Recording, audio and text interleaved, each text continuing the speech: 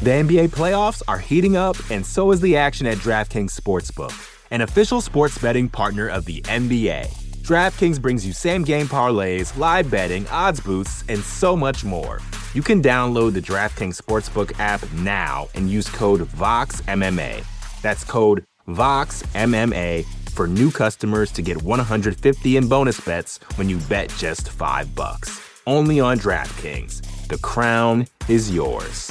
Gambling problem? Call 1-800-GAMBLER. Or in West Virginia, visit 1-800-GAMBLER.net. In New York, call 877-8-HOPE-NY or text HOPE-NY 467-369. In Connecticut, help is available for problem gambling. Call 888-789-7777 or visit ccpg.org. Please play responsibly. On behalf of Boot Hill Casino and Resort in Kansas, 21 and over. Age varies by jurisdiction. Void in Ontario. Bonus bets expire 168 hours after issuance. See dkng.co/bball for eligibility and deposit restrictions, terms, and responsible gaming resources. Support for this show comes from Sylvan Learning. When children love learning, they can tackle any challenge life throws at them. Sylvan's Insight Assessment can help you determine if your child is ready for what's ahead. It can also identify gaps in learning and point out areas that could be of concern for your child so they can tackle what's to come. And right now, it's the best price of the year at $29. Go to sylvan29.com to learn more and get your child's assessment for only $29. That's SYLVAN 29.com. You're listening to the Vox Media Podcast Network. Oh, it's my jam. It's my jam. Mixed martial arts. Mixed martial arts. Bellator 279 UFC Vegas 52 preview show starts now! Also Bellator 278. We're missing the big one, too. We're missing the big one, too, because we have ourselves quite the weekend in the world of combat sports and MMA, in boxing, and we have a lot to talk about on another live preview show here on the MMA Fighting YouTube page. Thank you for joining us live, or if you're watching after the fact in video mode or on the podcast network, that's where you're checking us out. We appreciate it very much. Hope everyone's having a wonderful Friday. I am Mike Heck. Man, do we have a freaking crew and a half here today. Joining me, we have Jose Youngs, recent BTL winner, the People's winner on yesterday's program.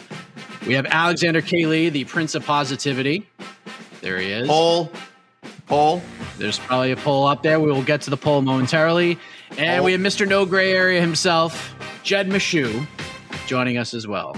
Gentlemen, we have a lot happening over the next 48 hours or so. We're going to be focusing more on tomorrow's festivities, UFC Vegas 52, Bellator 279, Celtics basketball, some Tyson Fury, Dillian White chatter.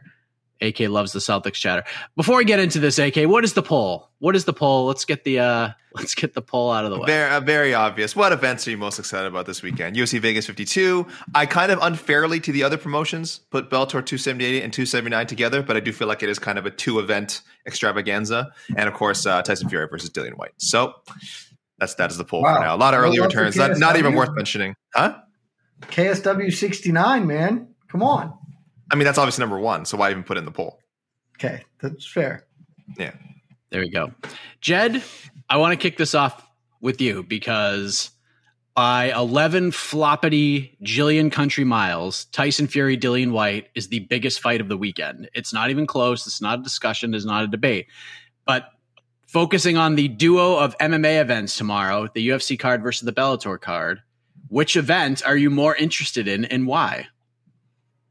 I mean, I guess it's Bellator 279. The UFC Fight Night it's better than last week. So there's that. It's got that going for it. But frankly, the fight I was probably the most interested in this whole weekend, the Sumerdej Manel Kape, that's no longer there. So I don't get to watch Manel Kape do hyper-violent stuff. And so now I'm kind of bummed, and it puts a bad patina on the whole UFC card. So it's there's just not a lot that I'm like. I will always watch a Jessica Andrade fight. She's the second best flyweight in the world. She's coming back to strawweight where she's one of the top 3 strawweights in the world. So I'll always go watch her do the damn thing. But give me Cris Cyborg in a squash match. Give me Juan Archuleta Halfian Stotts is a banger.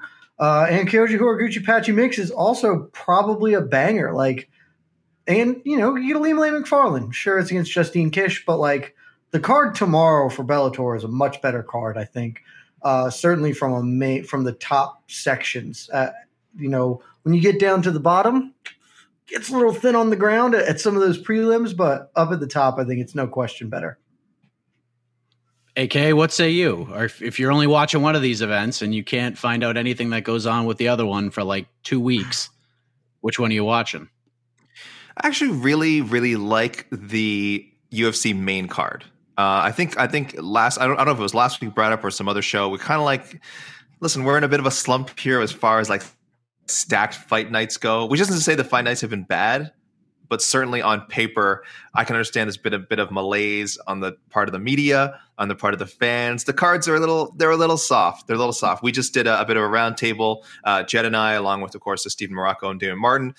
So people can find that at MMAfighting.com, kind of asking everyone, is there a point where you feel like you would tune out, or you feel like fans will start tuning out in droves with the kind of the watering down of cards? The watering down is nothing new. Ever since, you could probably point to Fox, ever since, of course, they had to go to free TV and start churning out more cards for major networks. I mean, it's been an issue. Cards have been watered down. Oversaturation has become part of MMA. I mean, that we understand this. But it just seems like lately,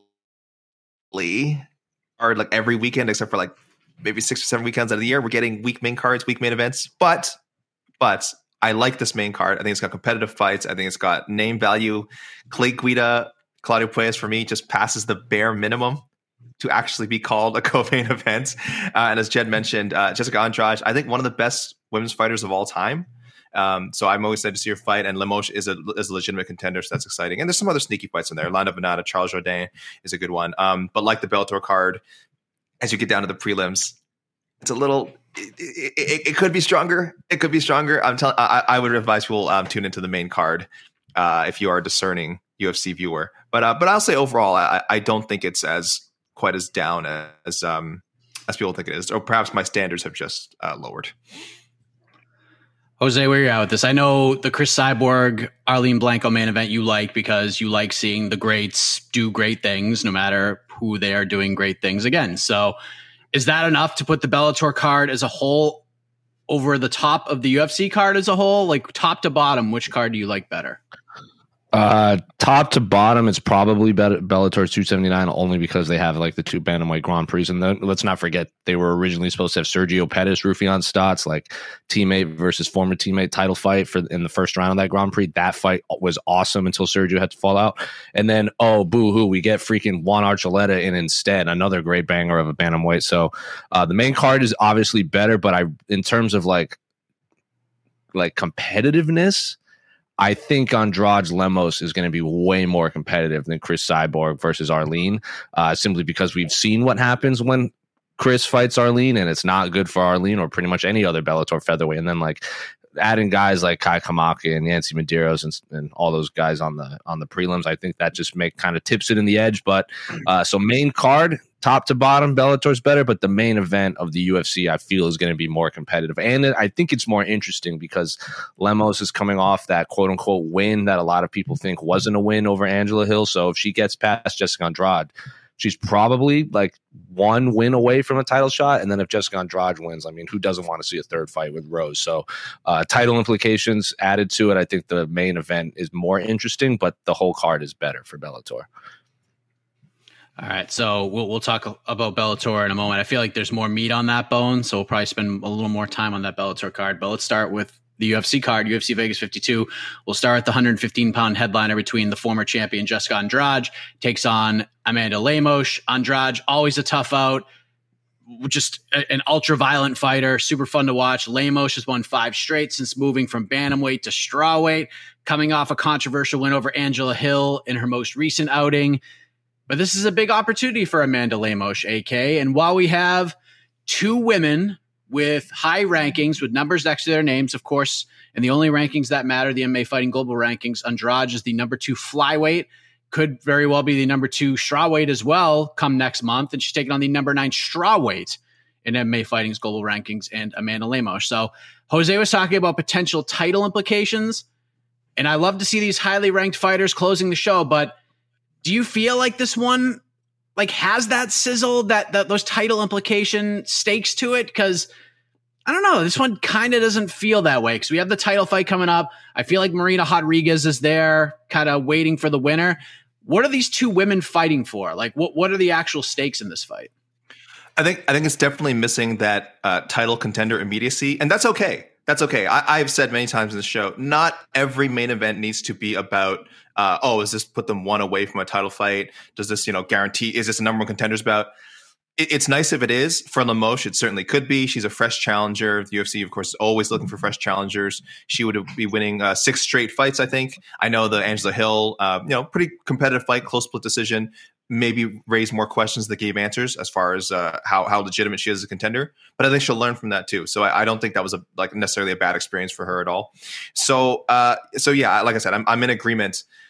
I'd be very surprised if either fighter made enough of a statement to say, UFC's got to give him the next title fight. But Lemos it's weird to say she's closer, because like we said, Andrade is probably, the only reason she was removed from the strawweight rankings is just because she went up to fight at flyweight. If we're talking about where should she be ranked at 115 if we never took her out, she's just below Rose and Zhang Weili, right? Joanna would be removed. I mean, so Joanna wouldn't be on the list now. So she's 3rd or 4th at worst. This person who's top 5 in 2 divisions. And yet, because she's already competed for the flyweight title, she's already been a strawweight champion and has been in multiple strawweight champ fights. The freshness of Lemos makes her closer, I think, in the eyes of the fans, in the eyes of the matchmakers. I don't know if that's fair, but she has a lot. Amanda Lemos has a lot to gain here from a win. Andrade, of course, wants to win and keep her name in that circle, but it does feel like she has more to go, just because we've seen her before. We've seen her in world title fights before. So the stakes are medium to high for both fighters and slightly higher for Amanda Lemos. And for me, that makes this a worthy main event. Again, nothing needs to be guaranteed, and nothing is guaranteed in the UFC. Jed, do you agree with that? Do you feel like Lemos is closer to a title shot, or do you feel like Andrade is closer? I think they are in the exact same spot. Whereas a win here, in my books, a win should give him a title fight. Sure, Marina Rodriguez, not here to downplay her run.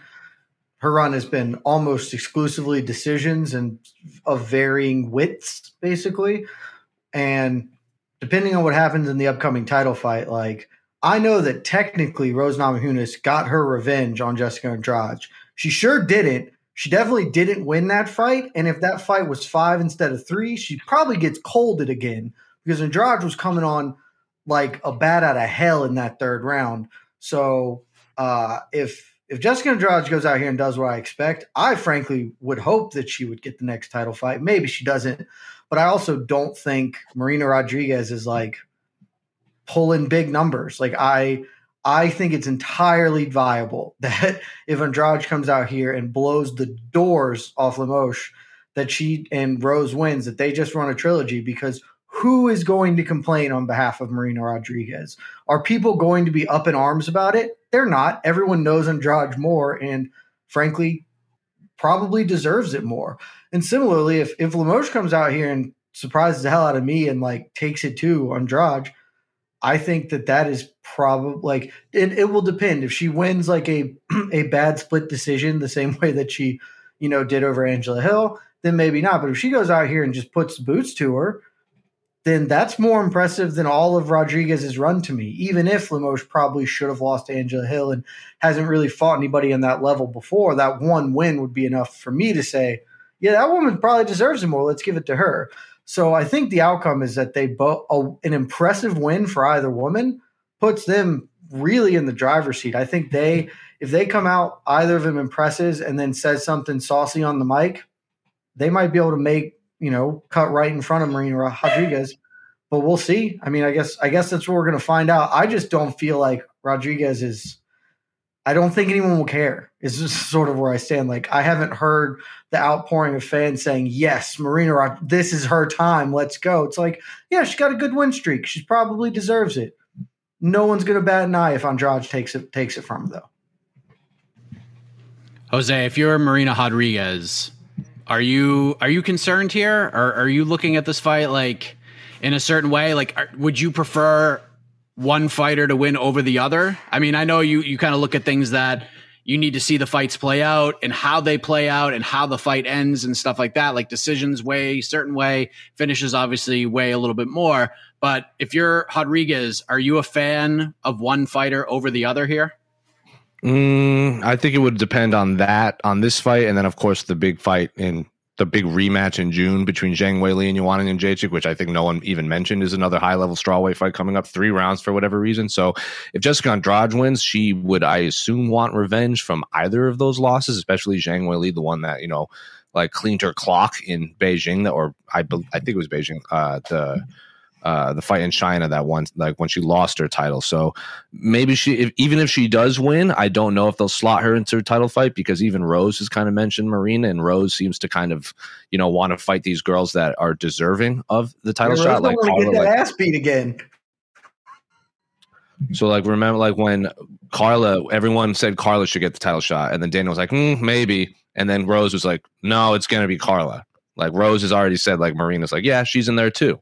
So if the champion wants her, then why not? But let's see how it plays out, because let's not forget, 10 of 11 people thought Amanda Lemos lost her last fight. That's obviously not going to help her in the eyes of the UFC. On the flip side, Marina Rodriguez stepped in on real short notice to save a main event one time. You know how the UFC likes to scratch your back if you scratch there. So she's obviously, Marina's in the good graces of the UFC. So I assume she's going to be a big Jessica Andrade fan, just because if Amanda Lemos wins, it's new blood. And even if Amanda Lemos does win, just do Amanda Lemos versus Marina Rodriguez, because Rose, wants to fight like once or like twice a year, maybe not 3-4 times a year like some fighters do. So if Rose takes another long gap, why not just slot Amanda Lemos and Marina Rodriguez in another main event for the actual number one contender fight?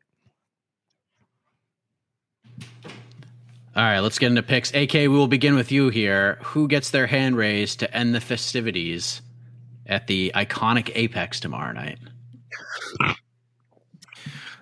This is so tough for me, because I think, like I said before, I think that tough fight with Angela Hill was a really good thing for Amanda Lemos. A fight, by the way, which I thought Lemos won. There's a rivalry review at MMAfighting.com, guys, check that out. But Jose mentioned that most of the media, I think 10 out of 11 and 9 out of 10 on MMA decisions, scored the fight for Angela Hill, I think, if I'm not mistaken. But man, it's just she was before that Hill fight. I mean, people were already anointing her as, Amanda Lemos is running through people. She's number one, and then she fought, of course, a super tough veteran, and unsurprisingly was tested and taken to a decision, and a contentious decision. But I do think she learns from that. Has she learned enough to get over the challenge of a Jessica Andrade? I'm not willing to say that yet, because like I said, I still think Jessica Andrade is in her prime. When your only losses are like to Zhang Weili and Rose Namajunas and Joanna Jędrzejczyk, that ain't bad. And of course, Valentina Shevchenko at flyweight again. There's no shame in that. So I'm a big. You got to show and prove to me. I'm big on that mindset. I need to see Lemos really impress against a veteran, which again, she was good against Hill. She wasn't great. And I think Jessica Andrade is just better than her in most areas, has the finishing power, has the big fight experience. I'll say this will go to a decision. I will say it'll go to a decision. And I think Andrade pulls one out in what I think will be a super, super exciting fight. Jed, your thoughts? Does this fight go to the judges' scorecards? I think Andrade runs her over. Like, I don't know. I've never been nearly as high on Lemos as everybody else has. She's also like 34, which is oddly old for, any division. That's right when you're kind of hitting your athletic limit at that point. Andrade is only 30, and AK said it. She has lost to bantamweights and champions. So if Lemos wins, she's going to hold the belt. That's basically how this goes. But she's not going to. I think Andrade – I think Kaylin Chukagian is a much better fighter than Amanda Lemos, and we all saw what happened in that fight, which to me presents more more troubles for her than Lemos does. I think she's going to have a big, big night Saturday. Jose, your thoughts? Who gets it done tomorrow night in Las Vegas? I think easy money is Jessica Andrade. I want to see how her body reacts to, like, going up back and forth between, flyweight, strawweight, like fighting all these, because she's fighting high level opponents, like top 5 opponents in pretty much 2 weight classes. And she keeps going back and forth. I don't like that when men do that. And I always hear it's much harder for women to cut weight and fluctuate their weight, especially in the middle of fight camp. So if she's got it down to a science, good on her. But I do want to see how her body reacts to another fight at strawweight. But the easy money is Jessica Andrade. I think everyone here already said it. She's only lost to literally the 3 best fighters in the world. So if you beat her, you're a top 3 fighter. And I just don't think Amanda Lemos is a top 3 fighter. Top 7, top 5, maybe. Her only loss was to Leslie Smith. And that was like a super short notice fight, which is why that fight was a bantamweight. Then, of course, that you saw a suspension. I think it was 2 years. I can't quite remember. But yeah, I think easy money is Jessica Andrade. I think she's just unbelievable. And I think it's only a matter of time before we see her in any title fight, whether it be flyweight, strawweight, even bantamweight. You never know with her. So right now we have Jessica Andrade, a -210 favorite, the comeback on a +175. So clearly I think the risk reward scale leans in the favor of Lemos. A win obviously gives her a big boost. Nice name on the resume. Andrade sort of being the hunted one once again. That being said, I'm going with Andrade. I have liked a lot what I've seen from her over the last few fights since losing the title. Zhang Weili, Valentina Shevchenko aside, and there's really no shame in this one because I don't care who you are. Nobody on planet Earth was touching Valentina Shevchenko on that night. That was one of the most dominant title defenses you will ever see. But she ended the rematch with Rose Namajunas with a lot of momentum, like Jed said. She stops Caitlin Chukagian. Something that's not easy to do. Jed thinks she won that fight against Namajunas, the rematch, and then she steamrolls Cynthia Calvillo in her last fight. I just think the experience, the explosiveness, the level of competition, and now this ability to not just go insane in the first 5 minutes of the fight and slow down the stretch. I think she's found an ability to pace herself better, to use her power, to use her athleticism in a better way for longer periods of time. And she's shown that recently she gets better as the fight goes on if it needs to get out of that first round. So all of those things factor in against a fighter like Lemos, especially in a 25-minute fight. So I'll go with Andrade to get it done. I think she gets a stoppage. And I think it's going to be kind of a torturous night for Amanda Lemos. I think Andrade is going to take her time a little bit. She's going to pick her apart. And then 4th round, I think she officially gets her out of there. I think Lemos just eventually has enough. So rest of the main card. Hold on, Jed, why is your score? Why is your Namajunas Andrade a 2 score? Why is that not on MMA decisions? I don't know. I actually think I scored it as a draw because I feel very confident I gave Andrade a 10-8 for the last, but I could be wrong about that. It's MMA Decisions has 20 out of 20 outlets scored it for Rose. Jed, you could have been the one name on that list. I'm the one name a lot on that website. I wish you had been, and now you're. But it didn't. I don't know. It didn't register a score that day, sadly. The NBA playoffs are heating up, and so is the action at DraftKings Sportsbook, an official sports betting partner of the NBA. DraftKings brings you same-game parlays, live betting, odds boosts, and so much more. Don't miss out as the NBA postseason winds down. And new customers to DraftKings can bet $5 to get $150 in bonus bets instantly. You can download the DraftKings Sportsbook app now and use code VOXMMA. That's code VOXMMA for new customers to get $150 in bonus bets when you bet just $5. Only on DraftKings. The crown is yours. Gambling problem? Call 1-800-GAMBLER. Or in West Virginia, visit 1-800-GAMBLER.net. In New York, call 877-8-HOPE-NY or text HOPE-NY 467-369. In Connecticut, help is available for problem gambling. Call 888-789-7777 or visit ccpg.org. Please play responsibly. On behalf of Boot Hill Casino and Resort in Kansas, 21 and over. Age varies by jurisdiction. Void in Ontario. Bonus bets expire 168 hours after issuance. See dkng.co/bball for eligibility and deposit restrictions, terms, and responsible gaming resources. Support for this show comes from Sylvan Learning. As a parent, you want your child to have every opportunity, but giving them the tools they need to tackle every challenge, that takes a team. Now more than ever, educational support tailored exactly to what your child needs can make all the difference. That's why parents have trusted Sylvan Learning for 45 years as the ultimate teammate in their child's educational journey, instilling in them a love for learning and a passion for reaching the next level. And Sylvan's Insight Assessment can identify gaps in learning and areas that could be of concern for your child. It's a 360-degree view into your child's learning that you can't find anywhere else, and helps ensure that your child didn't miss something in school that might put them at a disadvantage in the future.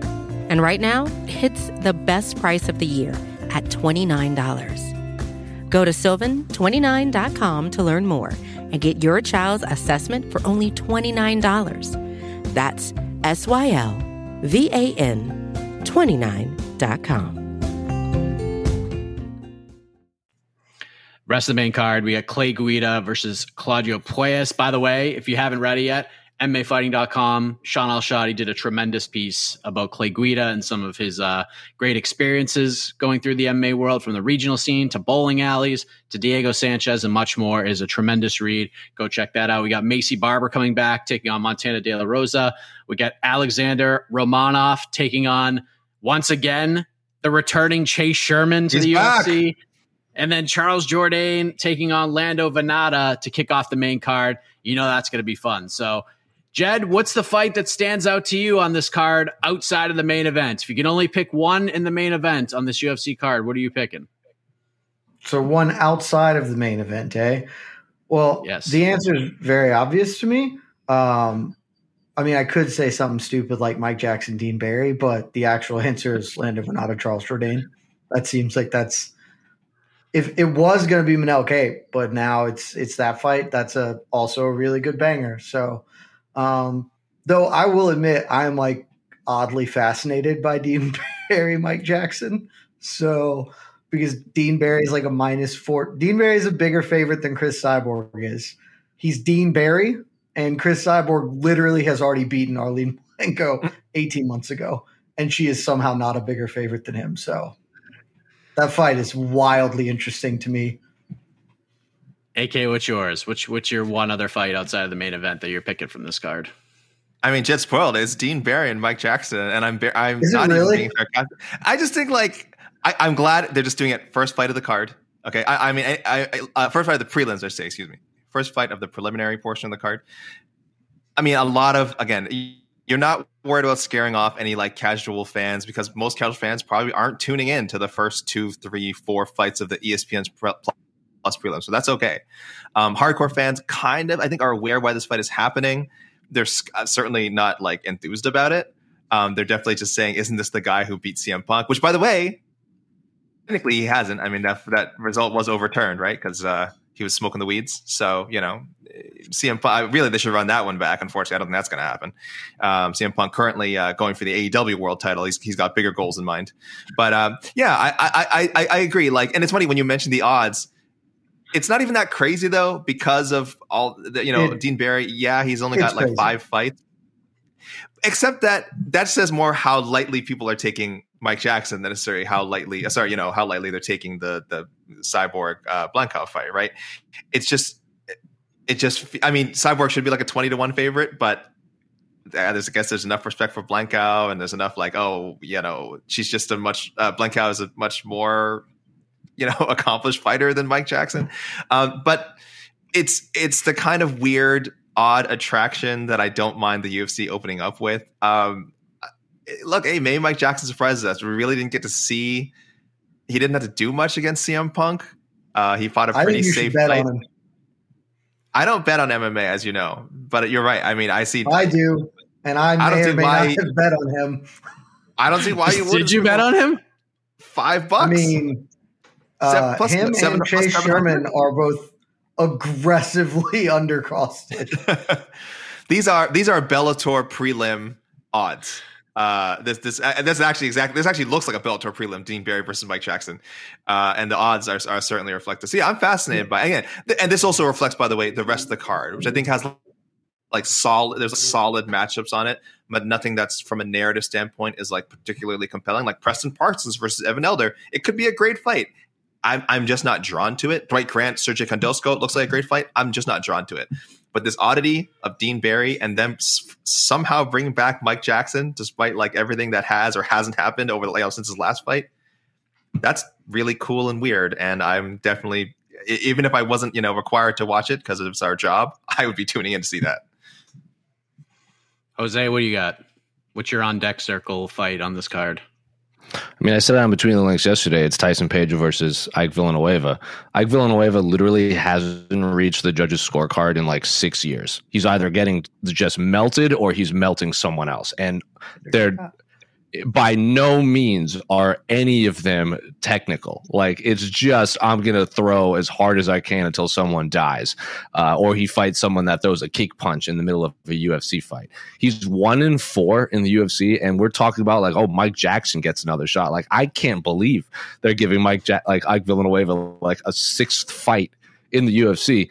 Love everything about it. The man is a real life boomhauer. And then Tyson Pedro hasn't fought in 4 years because of various injuries. And I was super high on Tyson Pedro. And then obviously he's run into some rough luck. His last fight was against Shogun in Australia pre-pandemic. So the man's been out for a minute. And also, I'm also very excited to watch fellow MMA media member Mike Jackson get another professional fight.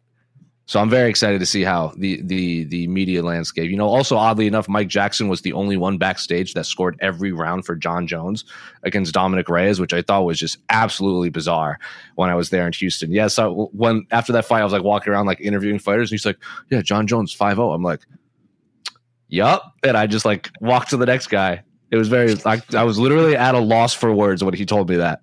I'm excited to see him fight. Decent card all around. A lot of fun. And like, obviously, I'm a big dork, so I'm always going to tune in for Charles Jourdain, the baddest World of Warcraft player in the UFC, has a horde tattoo, has some dope earrings, looks like he was going to die weighing in, even and his fight didn't even happen against Ilia Topuria in Houston or Anaheim, and he's still weighed in. So shout out to you, Charles Jourdain. You're getting another shot. So a lot of fun fights on this card. But selfishly, and it's not going to be a good fight, I'm excited for Tyson Pedro, Ike Villanueva. I mean, I'm curious about Macy Barber, Montana De La Rosa. I'm curious to see how that plays out. But if I'm choosing one, just because, with everything going on this weekend, I want like an action-packed fight that's probably not going to last all that long. I'm going to go with Jordan Wright, Marc-Andre Barrio. Those two are just going to sling, catch weight 190 pounds. It's because you're a big weeb like Jordan Wright. I mean, they're just going to go in there and throw as hard as they can until somebody falls down. It's going to last a minute and a half. And then we're going to move on to the next thing. So it'll be a fun fight while it lasts. And I'll go with that one just to be different. Has Jordan Wright ever reached the judges' scorecard? Because I was like trying to think of this. Like, I haven't looked it up. I don't think he's ever reached this. I don't think he's ever fought position, win or lose. I'm pretty sure it's all finishes. Yeah. Nope. Even his no contest was originally KO. So nope. He's not even from Beverly. He hasn't even seen a third round. He hasn't even seen a minute of round 2 yet, like a full minute of a second round yet in his career. So there you go. That's a man who knows how the game works. And he walks out. And he walks out to the 1990s version of the Berserk theme song. So he has a soft spot in my heart. I don't have to tell you about that though. Yeah. Well, let's move on to Bellator 279, ladies and gentlemen. Cris Cyborg, Arlene Blanco 2. Second round submission for Cyborg in their first meeting about a year and a half ago. I assume nobody is picking the upset here. So just looking at it, I'm going to play this game. We're going to play a little prop bet game between the four of us. Because the closest prop betting line in terms of over-under betting line on the board right now, over-under 1.5 rounds, Jed Meshew. Looks like minus money on both sides with a slight edge on the over. Do you like the over or under here? 1.5 rounds tomorrow. Main event, Cris Cyborg, Arlene Blanco 2. Can Arlene Blanco get it over a round and a half? That is it's really well set line, frankly, because it's tough to make a choice there. I'm gonna say because she literally just made the over in their first fight by 6 seconds. Looking at it now, 6 seconds. I'm going to say the over because I think Arlene Blanco is going to now be even more cautious and she's going to really fight to survive. And so I'm going to say over, but it wouldn't at all. Like, I could totally be wrong. AK, over and under a round and a half. Under. This time I think she's going, you know what? When am I going to be here again? Like, this is really my last shot. Probably pretty surprised. No, not surprised, but getting a rematch in the first place is tough. I was surprised to see now that I was trying to, like, it felt like they've already rematched, opponents for Cyborg a bunch of times. This is technically her only rematch of someone she fought twice. Now she's now fighting for the second time in Bellator. She fought Lizzie Smith a second time, of course. But I mean, that was, they just talked about the Sinead Kavanaugh thing, but then they did this. Oh, that was all right. That was crazy. That we're going to run that one immediately back. Let's just do that again. This one is like, I mean, it's not like much more exciting, but it makes a little more sense, at least as far as the distance. At least Cyborg has 2 title defenses between the last this one and the last Blanco fight. But yeah, I think Blanco kind of throws caution to the wind this time and says, maybe if I take it to her, Amanda Nunes style, I'm going to go in there swanging and banging.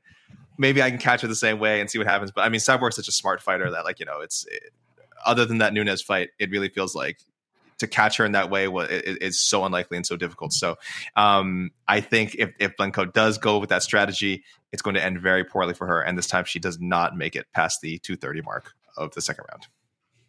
Jose, are you on the over or the under team here? Probably under, because you know how many submission wins Cris Cyborg has in her entire career? One, and it was against Arlene. So I'm assuming it will be under because, why not just put her to sleep in, I'm going to say 3 minutes and 14 seconds. That'll be my prediction. 3:14 of the first round. Also, shouts to Cyborg for really just murdering Cyborg by TKO prop bets last time around. That has been the most safe bet in mixed martial arts gambling for 10 years. Cyborg by KO, and she pulls out the first sub of her career. I took such a bath. I actually think this will go. There it is. I actually think this will be over. I'm going to say third round finish for Cyborg. Now, third round. Yeah, so I think she makes because looking at it, that's a risky. You know how many times she's finished opponents in the third round in Bellator? 0. She's finished them in 1, 2, 4, and 5. Never third. Ooh, maybe she's going for it. Maybe she's going to hit for the cycle, man. She's going to hit for the cycle here. She's literally like, she's had 4 fights in Bellator. It's been 4, 2, 5, and 1.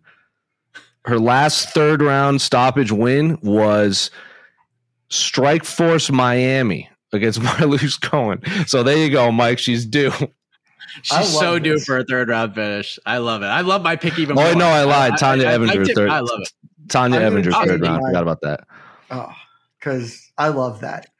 I want Cyborg to do the stories you hear about, like Jordan and Magic and Larry Bird, where they're just like bored during the regular season. Like, I'm going to play left-handed tonight. I just want Cyborg to do that for the rest of her career.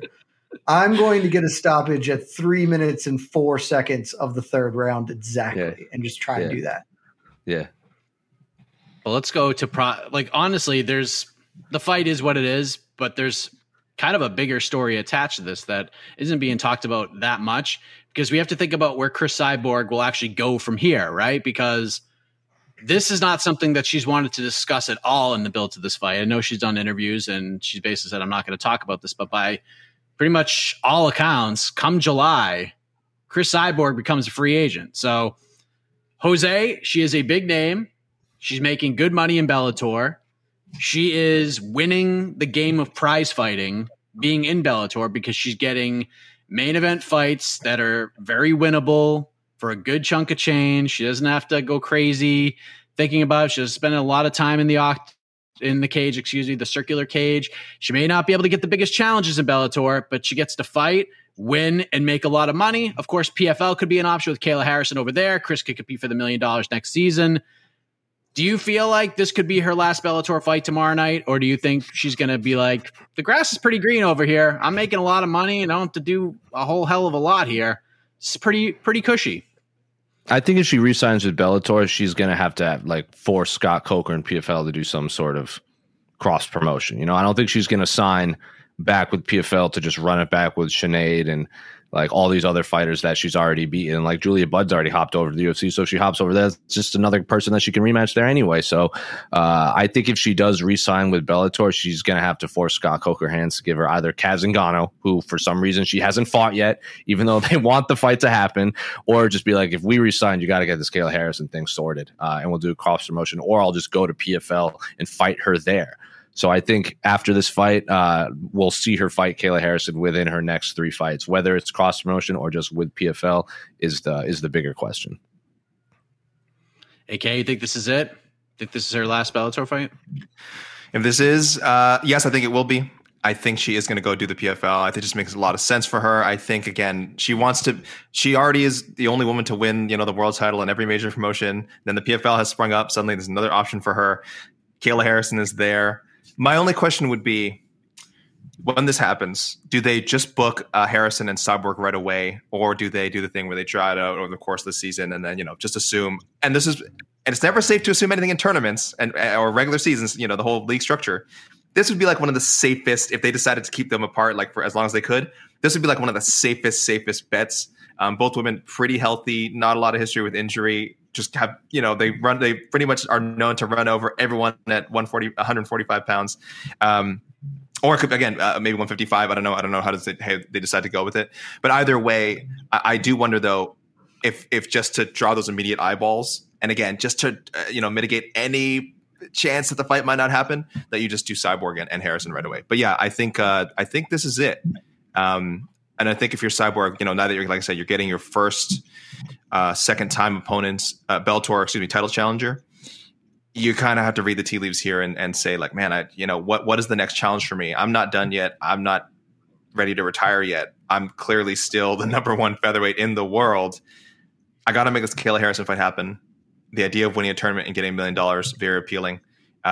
So this will be it. This is, I think, our nice Hawaiian swan song to Cris Cyborg and Bellator. Jed, do you agree with that? Nope. She's coming back to Bellator.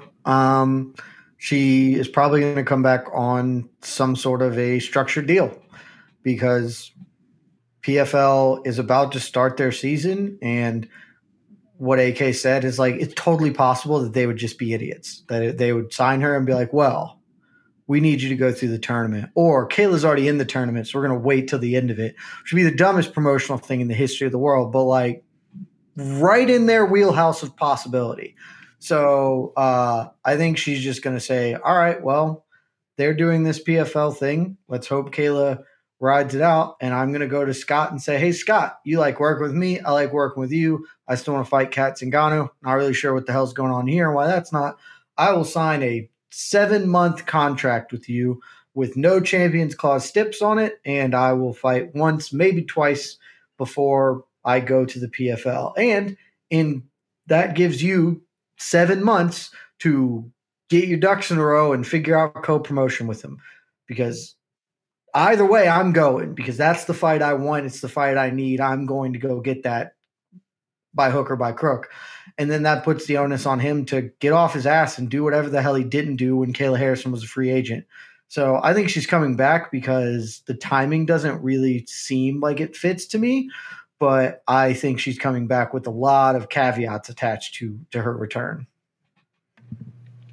I think this is a question we're going to be revisiting in the next 2 or 3 months, because if her contract expires in July and she goes out there and beats Arlene pretty emphatically and doesn't take a lot of damage and is healthy coming out of it, maybe Kat Zingano is in Hawaii. Maybe we'll see that little face off and they try to squeeze one more in before we get to that place. Wouldn't it be the most MMA thing in the world for Arlene Blanco to win this fight, though? Like, it's a rematch. She should obviously lose. We've literally already seen it. There's so much tied up into the future of Kayla and Cyborg, and this just be the weird bolt of lightning that shakes up everything. That feels fitting. This would surpass. This would surpass. I have held on to this upset for forever now, that nothing will ever pass Sarah and GSP. I think Blanco beating Cyborg would be a bigger upset. Yep. Yeah. Yeah, that'd be a stunner. I'm going all the way. Yeah. That'd be an absolute stunner, no doubt about it. So that's the main event. We'll see what happens with Cris Cyborg. Jed, back to you. We have the kickoff of the Bantamweight Grand Prix on this card. Kyoji Horiguchi versus Patchy Mix, 5 rounds. Co-main event slot. We got Rafion Stotts taking on Juan Archuleta for the interim Bantamweight title. Let's take the title off the table. We know how you feel about this whole situation because it is kind of silly. But, if it makes fighters more money along the way, cool. Which fight on an island do you like more? Take the title and all that out of it. Which of these 2 fights do you like more? Horiguchi Mix or Stotts Archuleta? That's really good. I think Horiguchi Mix is probably going to be more fun, so I'll say that. I think both of these fights rule. Between the 4 men competing, they have a combined 3 career losses or some absurdly low number. But I think Kyoji's the best Japanese fighter ever. He's one of the most fun dudes to watch compete. Patchy Mix has been talking to steal Jose's term, talking a lot of greasiness coming into this one, and almost certainly can't back it up, especially over 5 rounds. So that fight is probably going to be really fun. Whereas Rafion Stotts and Juan Archuleta could look a lot like the early goings of Mix Archuleta, which was a fun scrap, but also I don't know, Stotts might just tackle him a bunch, and it might not be nearly as exciting as watch Kyoji do Kyoji things. AK, I feel like Juan Archuleta might be the most overlooked fighter of the entire weekend. Betting lines, nearly a 2-1 underdog. It does not seem like there is a single person that is out there that is picking Juan Archuleta to win this fight. Are you surprised by this, or is this just everyone just hopping on the Stotts bandwagon? I feel like people should have hopped on a couple of years ago, but I feel like Archuleta is not getting really any respect heading into tomorrow. I actually reacted quite viscerally. Mike, can you say that again, and I'll repeat my facial reaction about Archuleta? I feel like Juan Archuleta might be the most overlooked fighter of the weekend. It was a little more organic before, but yes, that surprised me. I did not know he was a 2-1 underdog. I was about to go on a whole bit about him being overlooked, but I didn't think it was by that much. I get it. Look, Rafion Stotts, really good, glossy record. People love that 17-1. It looks real nice. He's got the right training background. The iron sharpens iron, all that. Cool name. And there's that element of, we've discussed all the way in the show, kind of freshness. People like to see fresh names. People want to see fresh names get that shot of the title. They want to see new champions. They want to see, new names advance in this tournament. But yeah, Archuleta for sure. I think people Archuleta Mix was a really good fight, and it's one that I feel like some people have forgotten. We always talk about on all of our shows how amazing the bantamweight division is, and often we're talking about the UFC, but we're absolutely including so many of the Bellator bantamweight: Sergio Pettis, Kyoji Horiguchi, Archuleta Mix, Rafion Stotts. So it does. He is definitely being overlooked. Archuleta is just a super talent, super well-rounded guy. He was competitive in 2 divisions. I was picking him to win. I did not know that he was such a 2-1 is really. It is surprising to me. If you told me it was maybe minus 150 for Stotts, I would have understood. But I think Archuleta is, he's fought the better competition. He's got that experience. I think 5 rounds. I'm not saying either guy has a questionable gas tank at all. I just favor Archuleta to be able to kind of make the adjustments and pull away if he does fall behind. Jed said it could look a little bit like the Patchy Mix fight. I think that's a pretty accurate breakdown. So again, I don't bet on MMA, but if you were to fancy yourself a parlay, you could do a lot worse than throwing an Archuleta win in there. In the last 45 minutes, parlay underdogs. No, in the last 45 minutes, Archuleta went from a plus 195 underdog to a plus 215 underdog. So more money coming in on Mr. Super Stotts, according to our friends at DraftKings. So Jose, which one of these Grand Prix fights are you more interested in on Saturday? It's Kyoji Horiguchi because, like I said on Between the Links, a lot of people on this site in particular at one point thought Kyoji Horiguchi was the best bantamweight in the world. I was not in that camp, but a lot of people thought it was, and he was well on his way to beating Sergio Pettis before he just got clipped by a very crazy spinning back elbow in one of the best knockouts you'll see all year. Even Sergio Pettis himself was very upset with his win because he was about to lose. So I'm excited to see how he bounces back because a lot of people still, like I said, consider him the best bantamweight in the world. If he had beaten Sergio Pettis, we probably would have been talking about him in this fight like we were talking about AJ McKee before his last fight. Like, does Bellator have the best featherweight? Does Bellator have the best bantamweight? The answer is no, but the fact that we're having that conversation makes it that much more interesting. Patchy Mix has pretty much beaten almost all these high-level bantamweights outside of Juan Archuleta. I think his record, he hasn't beaten a lot of recognizable names, but he's beating them the way you're supposed to beat fighters like that. It's just, he's obviously coming off the big win over Gallagher, which I'm not super high on James Gallagher, but a lot of people tune in to watch him fight. So I'm sure Patchy Mix got, for whatever this means in Bellator, more fans. And then Juan Archuleta and his real stupid gimmick of being a Mexican man walking out in a conquistador helmet fighting Rufián Stotts. I don't know who's going to win that fight, but I am almost guaranteeing it's going to go 5 rounds because what do they have? Like 20-something decisions between the two? They're both very high-level fighters, and they both dominate their opponents when they do win, but they don't really put their opponents away a whole lot. So I'm going to pick Juan Archuleta to win. Who's he lost to? Sergio Pettis and Patricio Pitbull? 2 very high-level names. We just talked a whole lot about who's Jessica Andrade's lost to. Literally the best. That's all Juan Archuleta's lost to. If Rufián Stotts wins, you'd have to consider him one of the favorites in this Grand Prix then, considering the only people that have beaten Juan Archuleta. But I'm going to pick Juan Archuleta and his stupid conquistador Mexican gimmick. All right, Jed, who's moving on in this Grand Prix? Are we rolling with 2 favorites? Could we see an underdog play spoiler here, an Archuleta and Mix? What do you think? Nah, baby, this is Bellator. Always go with the chalk. When I first looked at the Stotts fight, I thought that, that seems like Archuleta should not be that big an underdog. And I watched the tape, was like, oh no, that's right. Like, Stotts is just going to tackle him a bunch, and he's not going to be able to stop it. And he's probably not going to blow his gas like Patchy Mix did in their fight. So give me the chalk, baby. Kyoji. I think Kyoji's the favorite in the tournament. And Stotts is probably my second favorite in the tournament, what with old Pettis out of action now. So also, it was really weird that Archuleta wasn't going to be in this tournament. Is that right? Was he just not going to be in the Grand Prix? That seems weird. But yeah, no, I'm go all chalk, baby, down the line. AK. Mike, you're just asking. Sorry, I blacked out there for a second. I was looking at odds. Where are the Bellator? I was looking at Jed's gambling article. I apologize. I wasn't paying attention to the show. I couldn't find odds for Blencow and Cyborg. What are they, Jed? Minus 900 for Cyborg, plus 600 for Blencow. Yep. Only minus 900. I know, right? It depends where you look. She's as high.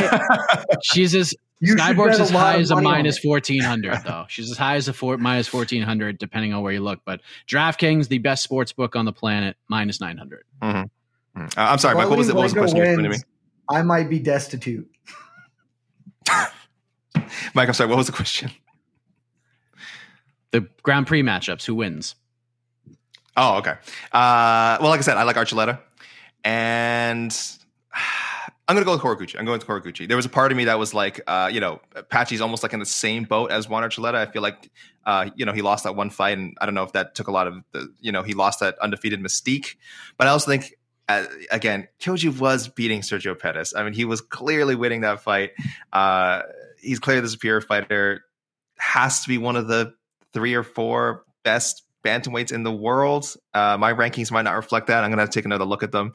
I'm one of the people who was skeptical, and oddly, after that performance, even though he lost, I kind of felt compelled to move him up and kind of listen to what some of our other MMA fighting panelists had to say about Kyoji. But this is a legitimate test for him. This is a legitimate test, and an upset would not surprise me. But Jed is right. Chalk is the way to go. Kyoji, I don't think is getting caught by anything like that from Patchy Mix, and I think he wins a pretty clear-cut decision. All right. Jose, you're going Archuleta and Horiguchi? There where you're going with? Correct. Horiguchi, who like I said, could be the best bantamweight in the world, and Archuleta. The first 9 minutes of that fight, the Mix Horiguchi fight is going to be interesting because Mix is a big dude. I mean, they're going to weigh in today, so we'll see if Patchy Mix even makes the weight because he missed it in his last fight, and Mix is a big guy. He's probably going to gas down the stretch, but those first 8-9 minutes are going to be really interesting. But I'm with Horiguchi, and I'll go. I think Archuleta is being completely overlooked here. I will go Stotts, but this has BS split decision written all over it. This is one of those controversial decisions written all over it. So, Mike, stirring the pot before the fight hasn't even happened yet. You're already stirring the pot. I mean, it would be such a Bellator thing to have that happen. So that's the Bellator 279 card. Of course, Bellator 278 is going down tonight. You can check that out. But before all those festivities happen, Jose, I know you've been waiting for this moment. Tyson Fury, Dillian White are going to get in the squared circle, and they're going to throw those heavyweight hands at each other. This is a very interesting matchup. Supposedly, quote unquote, the retirement fight for Tyson Fury. We don't know if that's actually going to be the case or not. It is combat sports and money talks. Tyson Fury has the chance to make just a ton more of it. There's a lot of money to be left on the table here. But a lot of people just look at this fight and they think Tyson Fury is just going to go in there. He's going to dance around. He's going to sing some songs. He's going to knock Dillian White into next week. And then he's going to sing some more songs in the microphone, say he's retired, and just walk away. Just walk back down the aisle in front of 90,000 people at Wembley Stadium. Do you think it's that simple?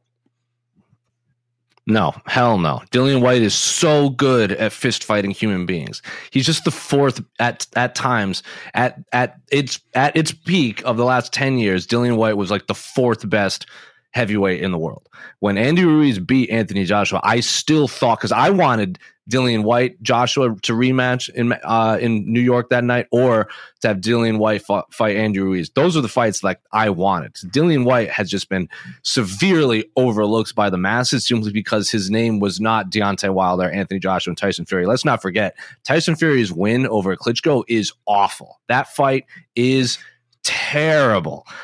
Historic. Awesome, historic win, and then he lost his mind and vacated the belts and took 6 years off, and then Klitschko had that absolute banger of a fight against Anthony Joshua that I think people have just severely forgotten about in terms of great heavyweight fights the last 5 years. Dillian White is so good, and he has not fought in Deontay Wilder 3 times in the last 2 years, which is a lot of damage on the human body. I don't know if you've heard this. Deontay Wilder is probably the hardest puncher in the history of boxing. I'll even say more than Mike Tyson. There's literally a gif of Deontay Wilder punching Tyson Fury in the head, and there is a ripple effect going down Tyson Fury's entire body. You can't do that 3 times to be the same man. Tyson Fury, of course, is not as controversial heading into this fight, I think, because there are outside questions about his management group or people that he's been tied to. So he's trying to, not cast a big spotlight on him. Dillian White is so good at fighting. And if he wins, we're not going to call it an upset. We're just going to run it back between 2 high-level boxers. If the number 4 heavyweight beats the number 1 heavyweight, it's not an upset. He's just better that night. And then if he does win, Tyson Fury's not retiring. He might vacate the belt to take on money fights like Francis Ngannou or this or that because he doesn't want to be tied into mandatory fights. But if I'm any of these people, if Anthony Joshua wins and Tyson Fury wins, make that fight because that's the biggest fight outside of Conor McGregor fighting Canelo, which will never happen. The biggest fight you can make in all of combat sports is Tyson Fury, Anthony Joshua. You put all the belts on the line to become the first unified heavyweight champion since Lennox Lewis, it'll sell that much. Now, if Tyson Fury wins and Anthony Joshua loses, Tyson Fury is not going to want to fight Alexander Usyk. He's just going to vacate the belt, and he'll go fight Anthony Joshua for no belt, and will still make a ton of money. So don't say boxing is dead because the heavyweight division right now is fan-freaking-tastic. And Tyson Fury is awesome. Dillian White's awesome, and I'm very excited for Saturday. Jed, this seems like your kind of heavyweight title fight right here because you got Tyson Fury, he's just full of personality, and then you have Dillian White, who, as you like to put it when speaking of some of these UFC fighters, He's a get or get got kind of guy. He just goes in there and just get or get got. He just gets in there and he throws as hard as he can. He's very effective. He can knock dudes out. He's got power, but he just goes in there and he gets after it, and he's either going to knock a dude out or he's going to get knocked out. That's probably how I don't think this fight goes to the decision. I think someone's going to sleep. It just depends. I think it's going to be kind of late, maybe the 10th round this fight ends, but this seems like right in your wheelhouse for heavyweight boxing. So you love Dillian White because this is a man who knows what combat sports are about. It's about just do a thing violently, really hard for like 10 minutes max, because that's what we want to see. High level MMA, and Jose can, like all his elite fighters fighting 25-minute tactical battles. Give me two dudes just chucking mitts until one of them falls down. I will always be here for this. I will watch it every weekend. And yeah, I think Dillian White is probably going to come chuck mitts, and he's going to get knocked out. It's going to be great. It's going to be really, really fun. AK, did you know that Tommy Fury is fighting on this card? Because I didn't know until yesterday, and the fight's tomorrow. I didn't know Tyson Fury was fighting until you told me. I knew Tommy Fury was fighting. That's what's weird. I was like, why do you guys keep saying Tyson? And then I'm like, oh, I was just looking I went to Wikipedia and I'm like, oh, okay. Yeah. Tommy Fury fighting Daniel Bochansky. I'm assuming not a world title contender, but that's fine. Listen, we're all, I think, I shouldn't say all. There's some people who didn't care for the matchup at all, but those of us who were, sort of enjoying the Jake Paul, freak show fight experience, Tommy Fury was such a logical opponent. Both people wanted it. I believe that I think anyone accusing Tommy Fury of pulling out of the fight, like faking it, is insane. Why would he do that? He's probably, has a good chance of beating Jake Paul. He probably lost a lot of money, especially if that fight never materializes again. So I believe all the stuff about whatever illness, chest pains, all that stuff is kind of happening, because I do think it would have taken a lot happening to Tommy Fury for him to not want to do that fight, win or lose. Even if he ended up losing, he would have made a lot of money. So instead, kind of nice. He ends up on the undercard of Tyson. That's always fun. Again, could be Tyson's last fight. All you guys don't necessarily think that, but maybe his last time, as a regular sort of normal boxer, whatever that means, defending his world title and what have you. So, Tommy Fury, I think that's a fun one. Main event. Look, I'm a Tyson Fury. He's probably going to stay undefeated guy. I just think he's got that weird style. Yeah, 3 fights with Deontay Wilder. I tell you, not good for you. Definitely not good for you. I know Jose is not a doctor, but I do trust his medical diagnosis here. Win or lose, boy, going however many rounds those guys went, you just can't be the safe person. But I do think there is enough of Tyson Fury left. What a horrible thing to say about a fighter. I do think there's enough left in the gas tank, as it were, and health-wise and skill-wise and his faculties and everything that, I think he takes care of business, and I think we'll see a late finish. So I'm going Fury remains undefeated. And I do think the retirement is real, only because I'm skeptical that those sort of fights we want to see with Ngannou and stuff happen. I hope they happen. I think they'd be really cool if they did. I definitely would want to see the Joshua fight before it's all said and done. But I do think there's a chance. Fury is such a unique character. I do think there's a chance that this could be it. You guys are just forgetting an important thing, which is Deontay Wilder already killed him, and he rose from the dead. And you cannot kill a dead guess man. What? Even Jesus only did that once. Can't do it again. Oh, controversial. Every year. Wow. Nice. Man, I wish we did this on Easter. I know the timing. Daniel Bonchansky, the guy that Tommy Fury's fighting to, is actually I think a legitimate test. He's not going to be a champion, but all the flack that I gave Tommy Fury's previous opponents, if you look at the records of all his previous opponents, it is historically awful. But Daniel Bonchansky, I think, is 10-1, 9-1, and he actually does have a lot of decision wins, which means he has a lot of ring time. This is I think a legitimate test. I wish it was longer. I think it's 6 rounds, maybe 8. I wish it was a full 10, but I think this is an actual decent step up for a fighter of Tommy Fury's level, at this point in his career. I think Jake Paul gets him way more money. I don't know if Daniel Bonchansky is better than Jake Paul, but I don't hate this matchup. All right. Well, let's go to the peeps. We'll take a couple of peeps questions because, by the way, we will be back tomorrow. I think around 5:30 Eastern to react to Tyson Fury's potential win, or maybe Dillian White's big win, non-upset according to Jose Youngs. No, and then we'll take your questions heading into the UFC and Bellator cards. So can we talk about polls a little bit too? I don't know if you guys noticed in the chat, polls have springing up left and right, let's talk polls first. People have just been taking them. And if you want to know how that went, I can tell you right now. Poll results. All right, we got some poll results. Most anticipated event: Fury versus White. It was UFC was the early leader. Fury versus White pulled ahead. 43%, not as overwhelming as I would think, though this is mostly an MMA fighting audience, so let's keep that in mind. But 43% Fury White, Vegas 52 second at 33%. Over under Blencow, 1.5 rounds, over by quite a large margin, 66%, excuse me, 2 out of 3 think that she does it again. Maybe because they saw it, and they're like, why can't she do that again? Or maybe they think Blenco's winning.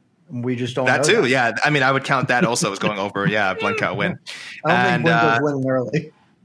Ongoing, will this be Tyson Fury's last fight? Yes, not very strong. So 64% for no. Most people thinking that. I think kind of what you guys are thinking. He's going to find a way to get more fights and make more money outside of the confines of the standard boxing structure. Wait, if Blencow wins, you don't think it won't be early? You think she can draw out a decision victory over Cyborg? Oh yeah, for sure. Well, she's gonna just outpoint Cris Cyborg. Well, you said if Blencow wins, she's not going to win early. Oh, it was a joke, Casey. Just making a joke. I didn't hear anyone laughing, so I wasn't sure. A lot of my jokes are that way, Casey. Okay. I laugh, and that's what matters to me. All right, what do we got here? Oops, too small. Take a few. Do. We did, David, talk about this. It's one of our highly anticipated matchups. The huge return of Mike Jackson this week. I'm pretty sure Dana said he's never fighting in the UFC again after he whooped CM Punk. I mean, welcome back, Mike Jackson. Mm-hmm. My big question is, no contest. Will Mike Jackson fight and then ask questions in the back like he did the last time he fought, or two times ago? He's the first fight of the night. First fight of the night. Mickey Gall. After the Mickey Gall fight, he was asking. I think he asked questions to Mickey Gall. If he did. Memory serves it correctly. Yeah. So we'll I love that both of those men are still in the organization, and CM Punk is not anywhere close to it. CM Punk's doing real he's doing shit. better. He's had a corker match with he had a corker match with Dustin Rhodes on AEW this week, so people check that one out. Great match. And Mike Jackson, I guess he would be the first UFC fighter ever to fight twice in the UFC and have no victories. Well, this will be 3 times. This is his third time? He fought. He lost to Mickey Gall. And then CM Punk was overturned. Okay, so his third. I forgot his third fight in the UFC with 0 victories. Go, Mike Jackson. Seth Petrozelli would be in there. No. Petrozelli has victories. Not in the not in the UFC. Does Mike Jackson have no victories? No victories at all. In MMA. Oh, okay. MMA. Oh, yeah. The Gall fight was his MMA pro debut. Right. Okay. Yeah. Just want to say a little love for Jed. We're getting there's a lot of Jed love in the comments. So okay, something's going on. I love you too, people. Yeah, I don't have any idea. Love you all. Did we even talk about this fight? Nope, sure didn't. We disrespected the hell out of Liz Carmouche. We didn't talk about that. Listen, did Bellator 278 make the marquee of the preview show? No, because by the time a lot of people listen to this, either the fight card will be going on or it will be over. Some people might be listening tomorrow for the first time. So we just want to make sure. People listening right now. But yes, we can talk briefly about it. Okay. AK, will Liz Carmouche end the night Bellator champion? Well, listen, for those of you listening a day after, man, I can't believe it. Carmouche has finally won a world title. There it is. I mean, I think a lot of us thought she was the uncrowned champion when she went over to Bellator. If people could see our internal, I didn't see our internal rankings. I believe in our overall rankings consensus. I think we have her ahead of Juliana Velasquez. And why shouldn't she be? Why shouldn't she be? She's beaten a lot of great flyweights. Juliana Velasquez, respectfully, very good champion in Bellator, but I don't know if she's shown anything to me that she's been so impressive that she just necessarily takes Liz Carmouche's spot, just because Liz Carmouche is not wearing a title around her waist.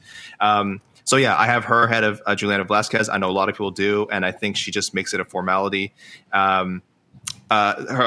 Juliana Velasquez's last fight with Denise Kielholtz, probably just a bad style matchup. Like, I don't want to say that like exposed or anything. I think Denise Kielholtz is a really good fighter, and it was a stand-up fight, and that's how it had to go. So maybe it's a credit to Velasquez that she got that decision, though there were a lot of some shaky moments. So maybe she's better for it, but I just think Carmouche, like I said, has been one of the toughest outs at 125 and 135 before that. Has twice fought for UFC titles against Valentina Shevchenko, Ronda Rousey. And I think that I wouldn't put Juliana Velasquez on that level. So I think Liz Carmouche finally gets it done and gets gold around her waist. Or should I say, already has it around her waist for those of you listening on a Saturday. Has Liz fought? Did she ever fight Jessica Andrade? Is that a fight that ever happened? No. Okay. No. Nope. Oh, yes. Yeah, listen, that was like, I think that was Jessica Andrade's like first fight in the UFC. Oh, I see it now. It had Oh, Liz won. Liz won. After the Rousey Carmouche fight. So that was 135. That would have been one of the first that was pre-flight. There you go. Yeah, hey, that's a good win. That's a good win.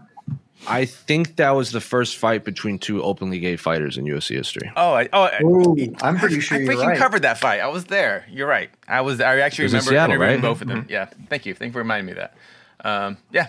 So just want to give Liz Carmouche a little love. Obviously, Shevchenko is Shevchenko, but I believe Liz Carmouche is the second best flyweight in the world, and I think she's gonna win big in a few hours. You mean she's already proven it? For those listening now. Yeah. All right. We shall see. We shall see. Nick M. Can Cyborg retain her throne as women's best? Regain. Oh, regain. Excuse me. Regain. Okay. All right, that's a no. I think. Is there anything she can do without ever rematching Amanda Nunes? No, not in the eyes of fans. I think smoking Kayla Harrison in like 20 seconds would make people think about it. She blows the doors off Kayla Harrison and Shevchenko loses, then okay, but Shevchenko ain't losing, so no. Yeah, this is true. Other stuff probably has to happen. Shevchenko, Shevchenko. Right. Shevchenko has to lose for her to get that title. If Amanda goes out there and just destroys Juliana in the rematch, then I'm sure she would probably claim the 1 or 2 spot in the eyes of fans as well. Mm-hmm. Yeah. I think it's Shevchenko. Yeah, until Shevchenko loses, I agree with you guys. Agreed. So forever, she will have. Or if, like, for all we know, like if we're being honest, like Rose is probably fighting the higher competition in terms of like skill set compared to Rose versus her opponent. If Rose just goes on a tear and like gets like 5 title defenses, like how can you not put her up there? Because 5 title defenses at strawweight is a lot harder than 5 title defenses at any other weight class in the women's weight class. Good point. Yeah, if she goes out, if she beats Carla and then beats Andrade and then beats Joanna, that's a lot of like that's a long. She's already beat Joanna twice. I don't think that fight's gonna happen again anytime soon. She got to get by Carla first. Let's talk about this gentleman. Joseph Boza, what are your thoughts on the 10-day span that Chase Sherman had? April 12th, finds out the UFC cut him again, ending his second stint. Then a week later, he is brought back again to fight this week. And from what I understand, he's making a few more bucks, doubled his pay from his most recent run in the UFC. And now he's back, and his gift, his prize, is taking on a now slender, more ripped up Alexander Romanov. Have you seen the side-by-side from the last 2 fights? Romanov looking shredded right now. He's got like a little big 4-pack 4.5 pack. Yeah, 4.5 pack. Yeah. I like it. Yes, Romanov looking good. One of the up-and-coming heavyweights, a guy a lot of people are very high on. And he gets to fight on Saturday. He gets to do so against Chase Sherman. So, Jed, your thoughts on Chase Sherman's once again return to the Ultimate Fighting Championship in this matchup against Alexander Romanov? Proves a couple things. One, the best ability is availability, man. Chase Sherman just said yes, and that's why he has a job right now. And look, he's probably going to lose. But also, he might not. Like, I think I'm maybe the highest on Romanov out of the people here. I certainly haven't ranked the highest, I'm pretty sure. But, like, for the many flaws that Chase Sherman has in this game, he's pretty good at not being taken down. Like, he doesn't give up a lot of takedowns historically. And he can maybe just do that thing where he throws a lot and somehow can't really knock people out at heavyweight, which is it's a big problem if you're a heavyweight striker and you're not like a big hitter. That's trouble. But like if he can just stay on his feet, and he's coming in on short notice, Romanov not going to have enough time to game plan for him. This is the textbook definition of having nothing to lose. He has nothing to lose here. And as we all know from watching The Replacements and that inspiring speech from Gene Hackman, that makes you all very dangerous people. And I'm just saying, Chase Sherman, he might not lose this. And boy, would that be something. Wow.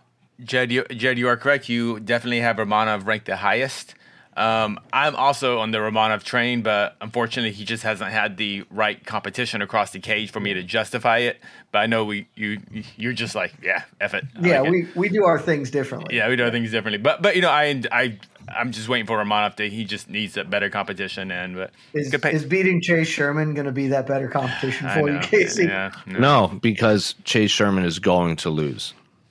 Yeah, Tanner Boser would have been kind of an interesting one. But listen, I honestly think that if the Juan Espino fight actually went the distance, it didn't end in the weird way that it ended, I think people would look at Romanov a little bit higher than they did. But people haven't forgotten about that, and they thought it was a little weird, that whole Espino situation and the tech decision and stuff. Also, just because it should be noted, bravo to this, because it's the Vanilla Gorilla versus King Kong, and that's A+ work, Sean Shelby. Like that is A+ stuff in my book. This doesn't go past the 2-minute mark, and I hope Sherman though he doesn't go no. And then I hope that Sherman ends up on a Sam Alvey like run for the next two. I hope he somehow he's a heavyweight Sam Alvey. There's like 2 more fights, just so we literally like, man, like 6 straight losses, but he's hanging in there. He's getting paychecks. Maybe there's a fight of the night in there somewhere. I know it's been a while since he got one. That would just be great. I think Chase Sherman is beyond wins and losses this one. He's winning. Him coming back and pulling off the sequence of events that Joseph Boza just described. He's a winner no matter what. He's a winner. He is. Right. Okay, so according to this, the closest over/under line on this fight is 1.5 rounds. Minus 270. It does not go over. It goes under 1.5 rounds. Plus 205 over 1.5 rounds. Fight goes to a decision. Minus 650. It does not. Plus 425. It does. So there you go. Some interesting lines. Chase Sherman wins by KO. Plus 1400. Chase Sherman winning by decision. Where is that? Jed, I saw your eyes light up a little bit when you heard that. Plus 1,800. Chase Sherman by decision, plus 1,800. I saw Jed react. Have recommended parlaying Chase Sherman and Mike Jackson together in the long shot of the week this week. So, that's where I'm at this weekend. Real quick, talk about the odds for Mike Jackson. Yeah. Joseph Boza, we did talk about this. Oh yeah, I know. I'm just bringing. I wasn't going to bring that up, but we're talking about odds. Yeah, so we're just telling Joseph Boza. Though maybe this was asked. Maybe this was asked before we started. Last comment before we head out. I actually think Dean Barry might have more pressure on him this weekend than like anybody else to deliver with these odds. Like he's brought in to have a showcase performance, and if he goes out and loses to Mike Jackson, my word. Like, and you're going to see an article that our own Damon Martin wrote. I think it's going to drop sometime tomorrow. Yeah, pressure's on Dean Barry. And happy birthday, AK. You never like his tweet replies. Comment. Our pal Davis Dandine. Take that. Take that. First of all, 1, it's not my birthday. 2, David, take that as a message. That's all I'm going to say. Wow, that is. Okay, or maybe you know what? Wow. I think the message is already. I think the message has already been received. So I don't think anything more needs to be said. Hit the music. Yeah, I mean, Prince of Positivity with the flamethrower. To end this multifaceted live preview show here on MMAfighting.com. I mean, believe all you want, AK, but there will be no basketball in about a week in Toronto. So we'll just put it that way. So, all right, but there will be MMA and there will be boxing tomorrow, and there'll be some MMA tonight. So enjoy all the festivities. We'll be back tomorrow to get you caught up on everything, to preview all that stuff. For Jose, for Jed, for AK, For E. Casey Lyden on the ones and twos, I am Mike Heck. Good night, everybody. Love you guys. We the North. We the North. That's our motto. Happy birthday, AK. You're listening to the Vox Media Podcast Network. The NBA playoffs are heating up, and so is the action at DraftKings Sportsbook, an official sports betting partner of the NBA. DraftKings brings you same-game parlays, live betting, odds boosts, and so much more. You can download the DraftKings Sportsbook app now and use code VOXMMA. That's code VOXMMA for new customers to get $150 in bonus bets when you bet just $5. Only on DraftKings. The crown is yours. Gambling problem? Call 1-800-GAMBLER. Or in West Virginia, visit 1-800-GAMBLER.net. In New York, call 877-8-HOPE-NY or text HOPE-NY 467-369. In Connecticut, help is available for problem gambling. Call 888-789-7777 or visit ccpg.org. Please play responsibly. On behalf of Boot Hill Casino and Resort in Kansas, 21 and over. Age varies by jurisdiction. Void in Ontario. Bonus bets expire 168 hours after issuance. See dkng.co/bball for eligibility and deposit restrictions, terms, and responsible gaming resources.